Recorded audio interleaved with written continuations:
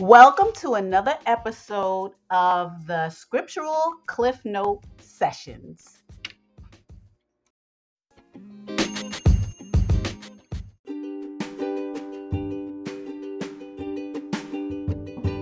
Hi, the Scriptural Cliff Note Sessions are available on the following platforms: Anchor, Spotify, and Apple iTunes. Follow us by hitting the follow button and subscribe so that you can hear all this important information that pertains to life and the future. Thanks.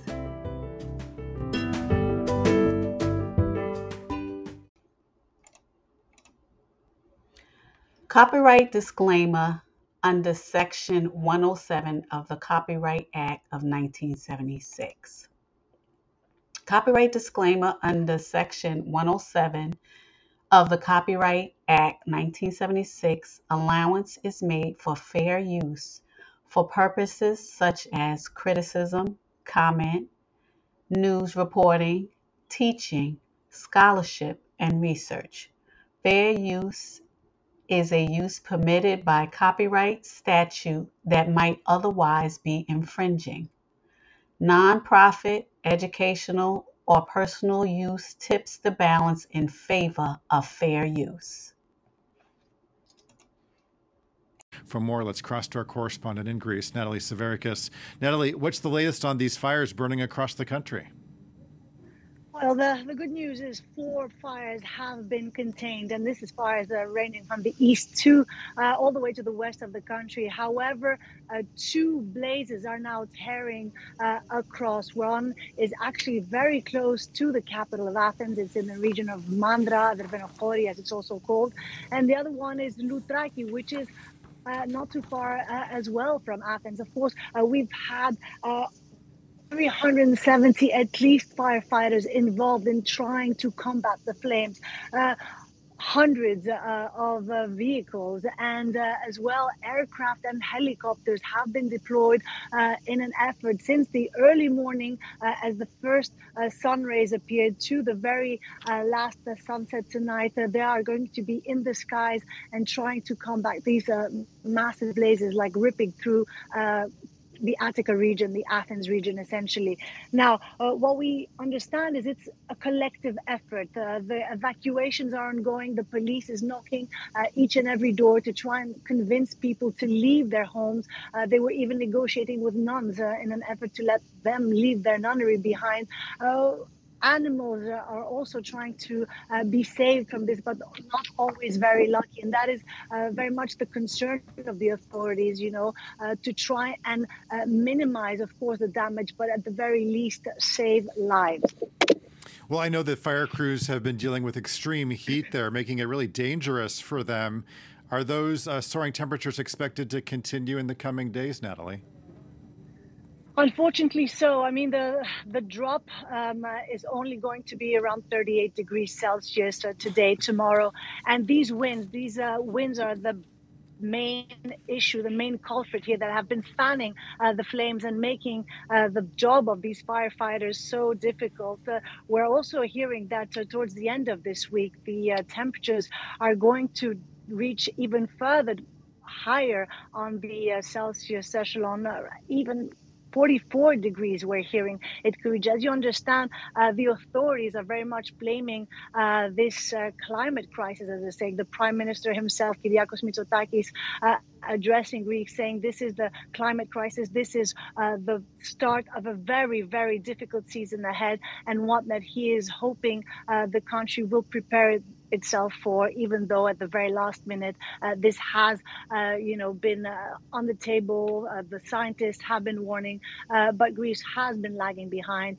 Let's see if the efforts now and the tables are going to be finally turning, with the authorities and the state coming together and tackling this issue once and for all. Yeah, and it's really hard to fathom what just the conditions that the fire crews are dealing with there as these temperatures continue to soar. Our correspondent in Greece, Natalie Severikis. Natalie, thanks as always. Red temperature alerts in 23 out of Italy's 27 cities. The heat wave in Europe has intensified during peak tourist season, as temperatures edge towards 40 degrees Celsius. It's incredible. Never experienced such high temperatures. It's really awful. They should move the benches under the trees. Otherwise, we elderly people can't even come here in the morning. It's impossible to stay here until 8 p.m. In Sardinia and Sicily, deserted streets and restricted beach visits. Many residents stay at home as the islands are forecast to surpass the continent-wide record of 48.8 degrees set in 2021. Hospitals in the worst-hit regions of Italy are seeing a jump in heat-related emergencies. In Naples, they receive over 200 patients a day, the highest daily number since the COVID-19 pandemic. Taranto and Foggia have also seen an increase in hospital admissions. In the past few days, there was a 10% increase in the number of patients. Of course, the heat wave was among the causes for this. In the affected regions, labour unions have expressed concerns over the hot conditions in factories for construction and agricultural workers, saying it's simply too dangerous to work in such asphyxiating heat.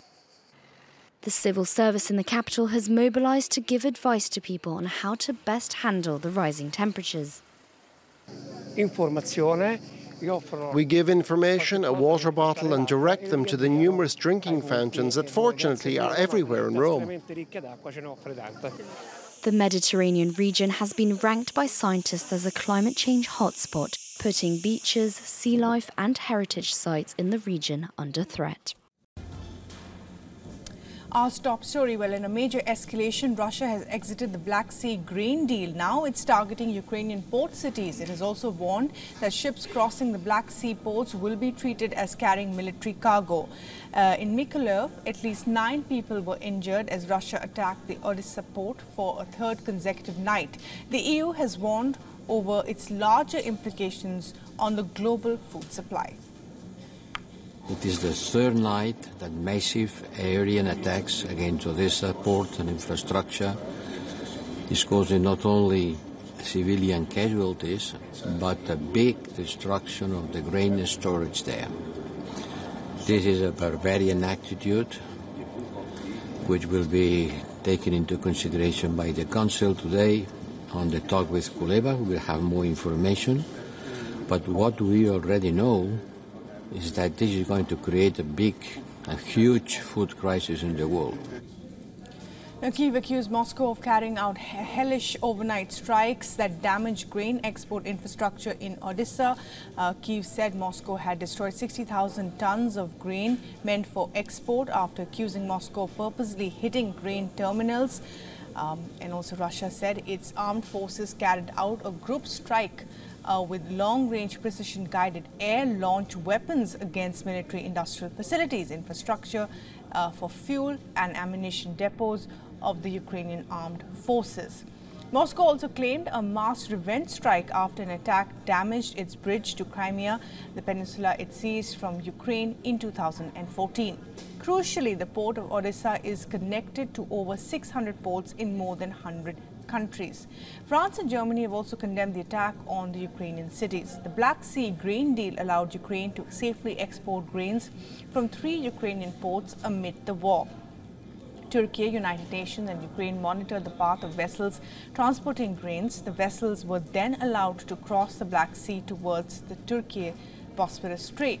Remember, the Black Sea is heavily mined by both the Ukrainian and the Russian forces, but Russia refuses to extend the deal without better terms for its own food and fertilizer sales. Мы вновь и вновь продлевали эту сделку, и продлевая, проявляли просто чудеса выдержки и терпения, толерантности. Рассчитывали, что наши зарубежные коллеги наконец начнут в полном объеме соблюдать согласованные и одобренные параметры и условия. Однако ничего подобного. Russia has now said that ships traveling to Ukrainian ports on the Black Sea will be considered carriers of military equipment. Going a step further, Moscow added that it would consider countries of such ships as a party to the Ukrainian conflict and is willing to use force to impose the blockade in the route. Reacting to the development, Washington says Moscow could attack civilian shipping routes. It also says Russia is releasing new mines into the sea. The United States says this poses a threat to food security of the world's poorest people. Often dubbed as Europe's breadbasket, Ukraine is one of the world's major producer of grains and oilseeds. It contributes 10% to the global share of wheat exports and almost half of the world's sunflower oil. One thing to note here is that almost 90% of Ukraine's grain exports leave from the Black Sea port. How is this impacting the food prices globally? Well, Chicago wheat futures, a key barometer for global prices, jumped more than 4% after Russia's move. Wheat prices on the European Stock Exchange soared by 8.2% on Wednesday. Prices of corn and soybean are also on the rise. The consequences the step could be grave. Most food insecure countries like Afghanistan, Yemen, Ethiopia, Somalia receive wheat from Ukraine through the World Food Program initiative. In fact, Ukraine provides more than half of the World Food Program's wheat grains last year as well.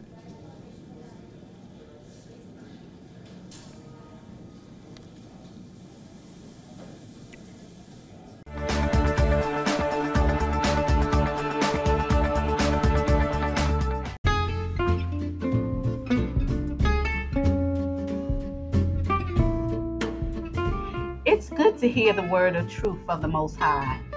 But you know what's better? Hitting that follow button and hitting the small bell next to it to be notified of new content. You can also save a life by sharing this valuable content. Go ahead, save a life today. Thanks.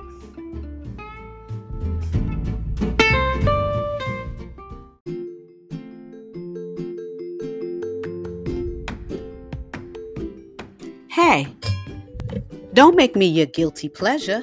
Hit that follow button and make that commitment. You will not be disappointed. And it's free.